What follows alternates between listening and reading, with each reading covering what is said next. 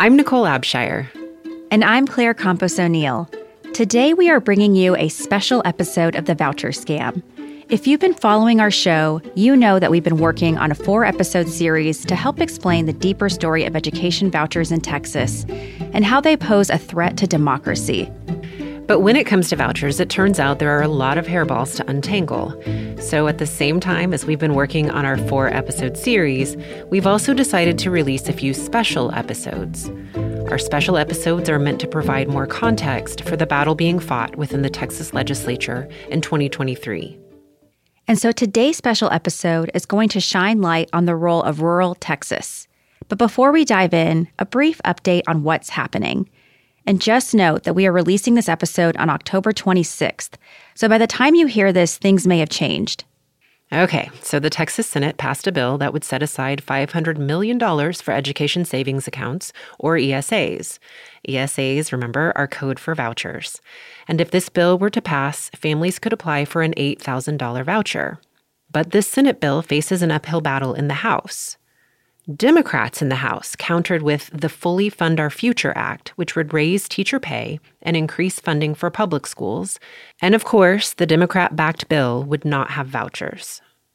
Meanwhile, Governor Greg Abbott has dug in his heels. He will not consider any additional funding for raising teacher pay or any other funding for public schools unless he first gets his way on passing a voucher bill. I wrote the agenda for the special session as only addressing ESAs. Once ESAs are passed, I will put on the legislative call the full funding for public education, including teacher pay raises for teachers across the state of Texas.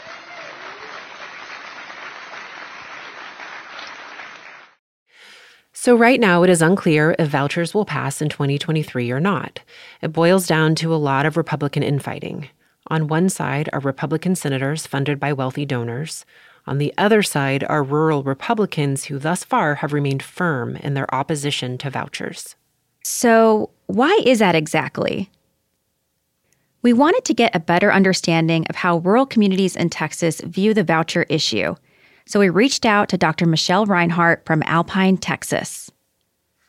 I'm Dr. Michelle Reinhart, proud superintendent in Alpine ISD, which is a school district that serves 1,000 children in Alpine, Texas, the home of the Fightin' Bucks.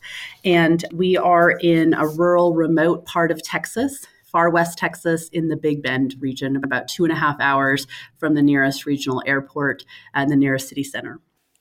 Dr. Reinhart has immense pride in her community. We interviewed her during a special week for Alpine ISD, where she was feeling extra school spirit. It is homecoming in Alpine ISD. This week showcases the belonging that the school district brings to people in our community, to our kids, but also to their families. The schools give a sense of identity to communities. So in Alpine is Buck Nation. Alpine ISD is not only the largest employer in town, but it's also the center of the community and is the organization that unites the community and brings it together and gives our community something to be proud of and something to celebrate.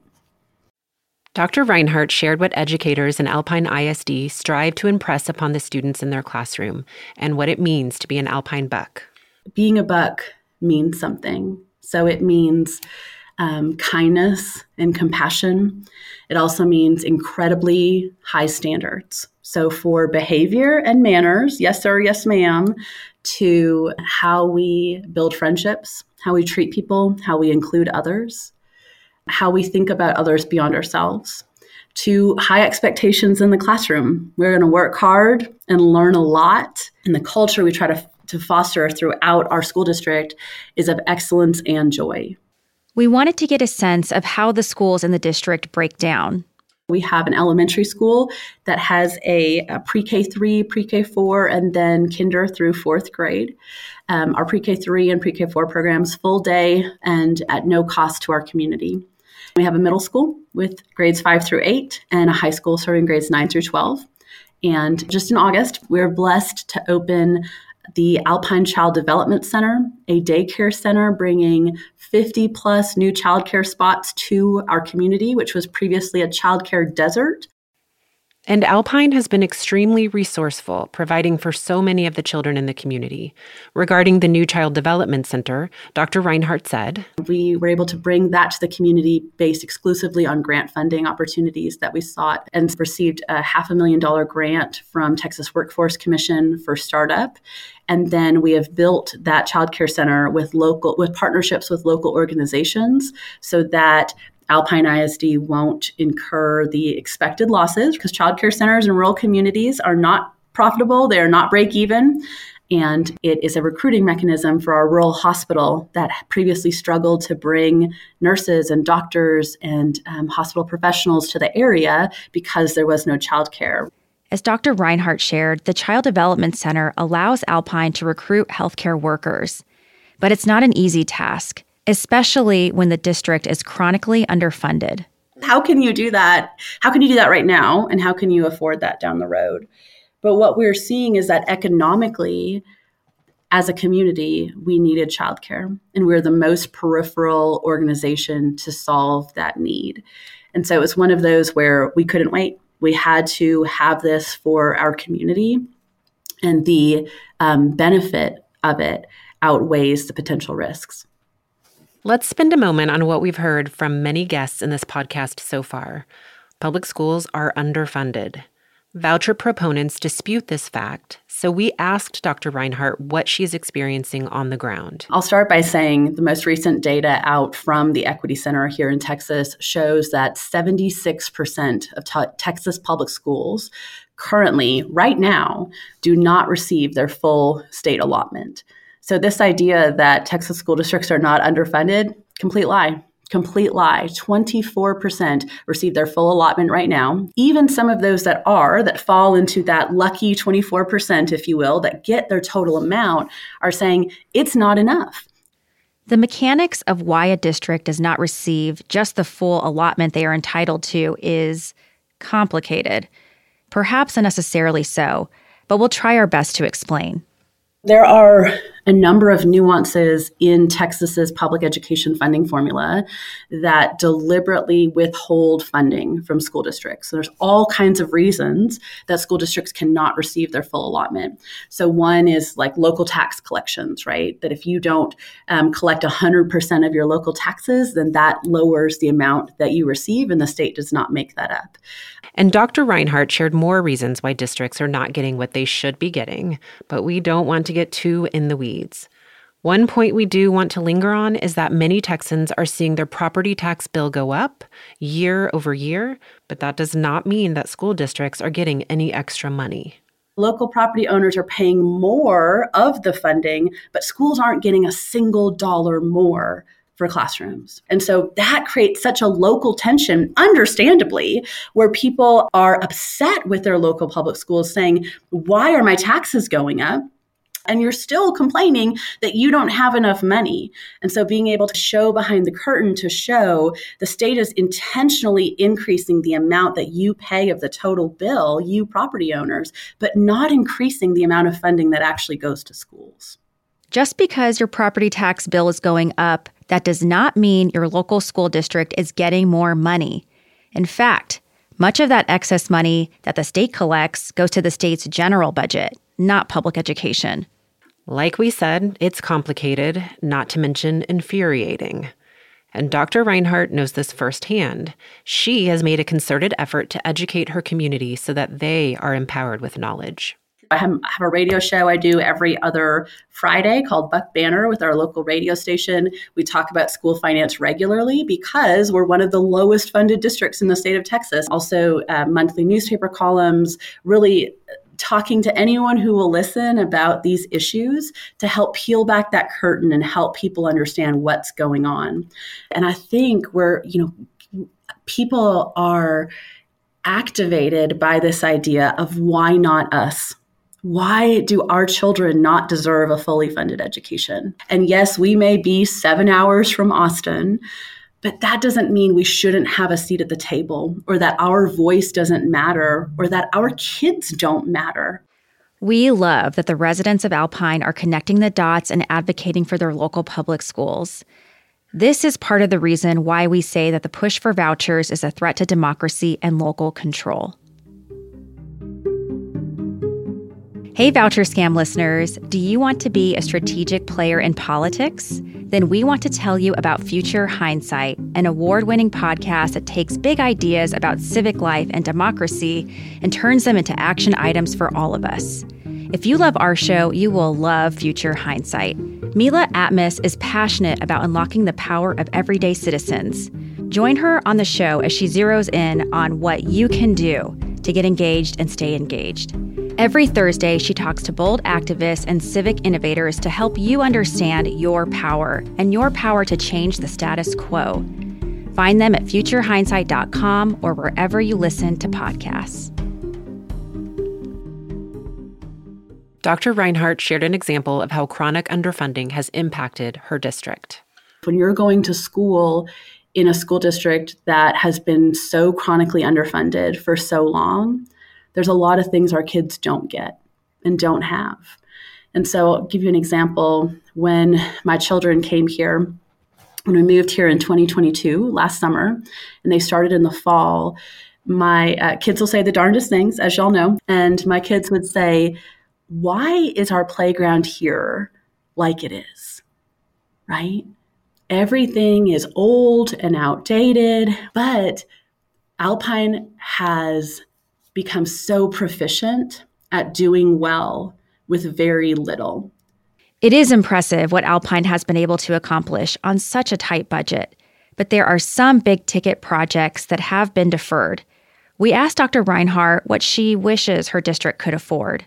We have a lot of work to do in facilities in all kinds of areas. So from replacing a turf that had a 12-year lifespan and is on year 12, and we don't have money to replace that, to removing 30-year-old heating infrastructure from one of our schools and updating flooring that hasn't been updated in 20 years. If you come and see all of our Yellow Dog buses, you'll see mismatched font on the sides because we get almost all of our buses secondhand from other wealthier districts that have used them for however many tens of thousands of miles, and then they upgrade and we get it and take off their name and add Alpine at the beginning. It's across the board, which makes sense. When you lose 15% of your allotment every year, that comes from everywhere.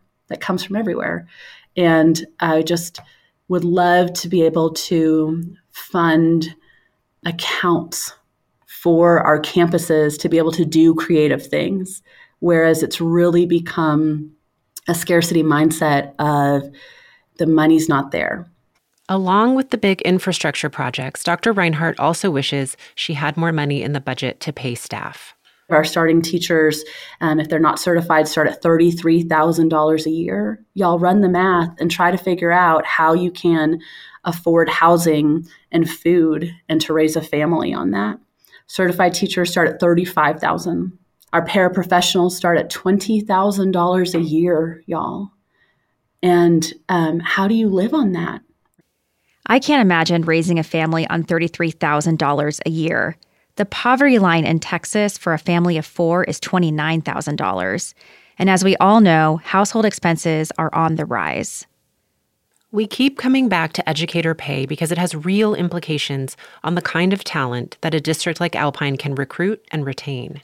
So Alpine ISD has a history of incredibly accomplished, successful teachers.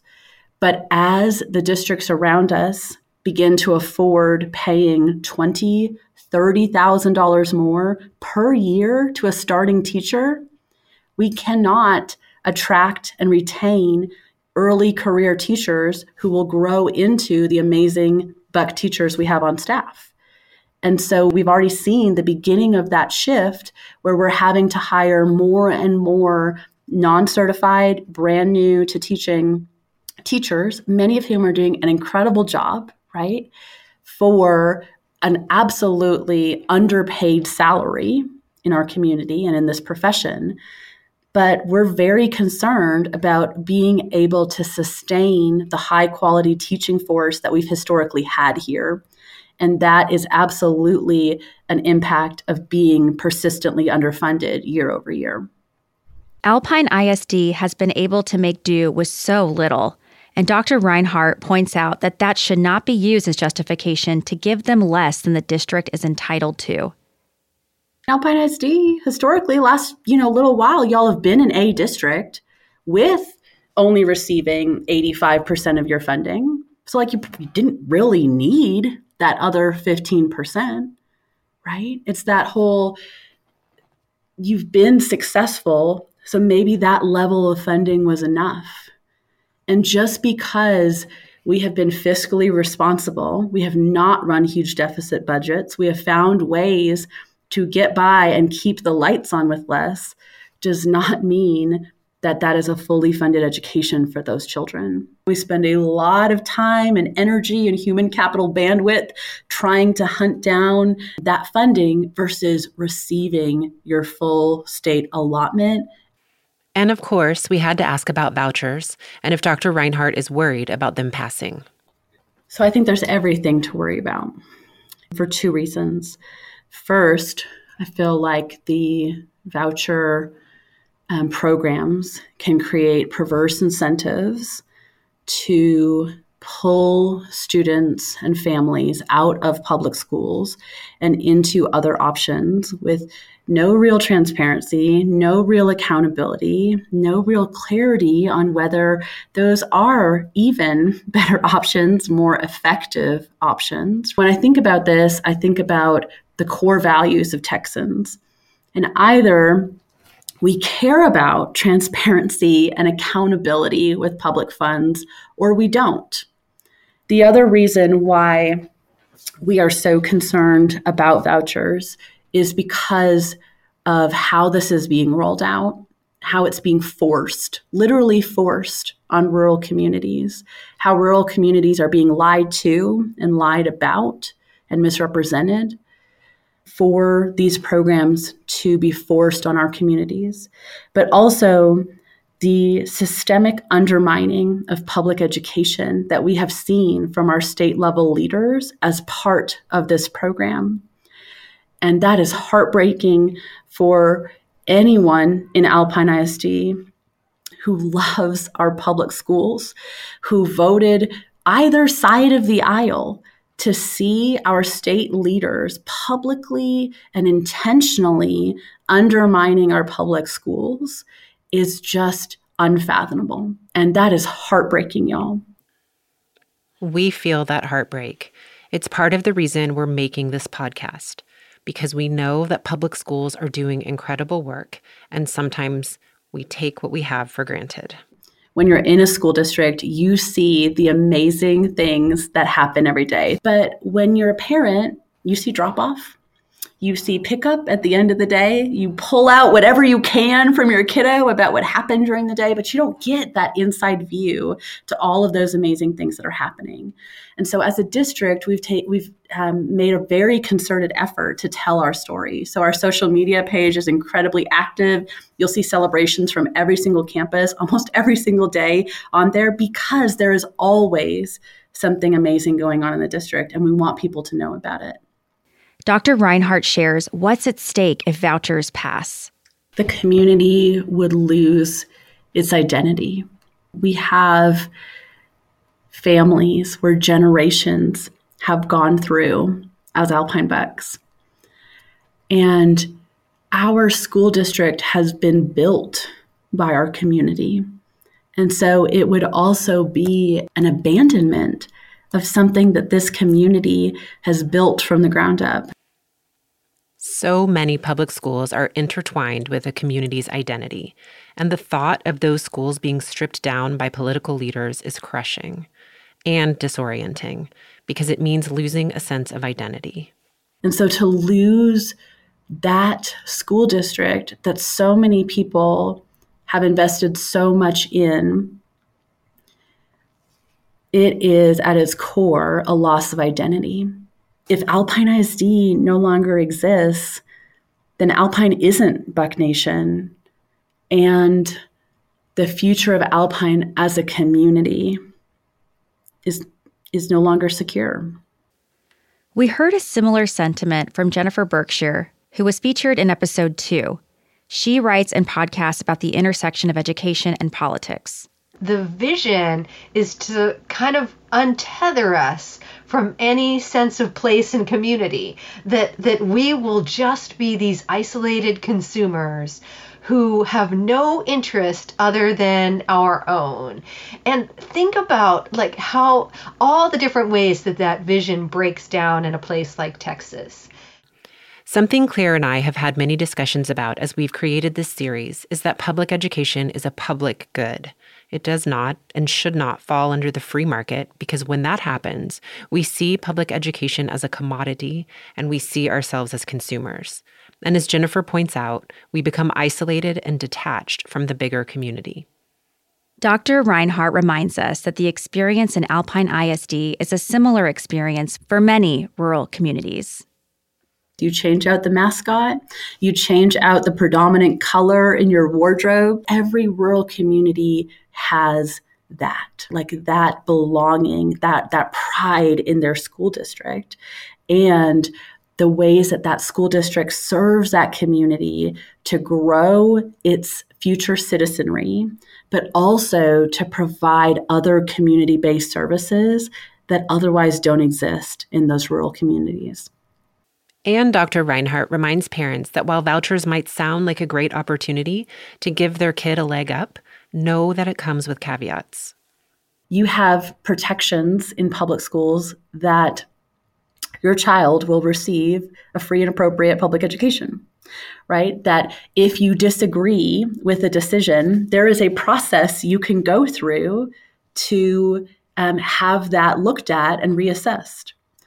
Any of these things that we as parents, when we have a conflict, if you will, with a school and we want to work together to fix that, there are all kinds of protections. So I think about some of those requirements that then do not exist in the private schools. We wrapped up by asking Dr. Reinhart what she would like to leave folks with regarding their rural brothers and sisters. We have many of the same goals for our children that you have for yours. We want our children to maximize their potential, to belong, to grow into confident versions of themselves, and to develop deep roots here and strong wings. And we know that many of our children will leave our community for a time, but we hope they come back, and we hope they come back stronger. And so as a community and as a school system, and here in Alpine, we use those words interchangeably because they're so interconnected here. We want amazing things for our children, as do you. Every Texas community wants that for their kids. We'll be back next week with episode 3 of The Voucher Scam. And we will share the history of vouchers in Texas, along with a story about a school district in Texas that had a voucher program for 10 years. The Voucher Scam was created by me, Nicole Abshire, and Claire Campos O'Neill. Our producer is Michelle Dollenberg. Michael Osborne provided production oversight. Jared Markshuick is our audio engineer. We used music from Blue Dot Sessions and APM Music. Special thanks to Nancy Thompson, Scott White, and 14th Street Studios. The Voucher Scam is a production of the Mothers for Democracy Institute.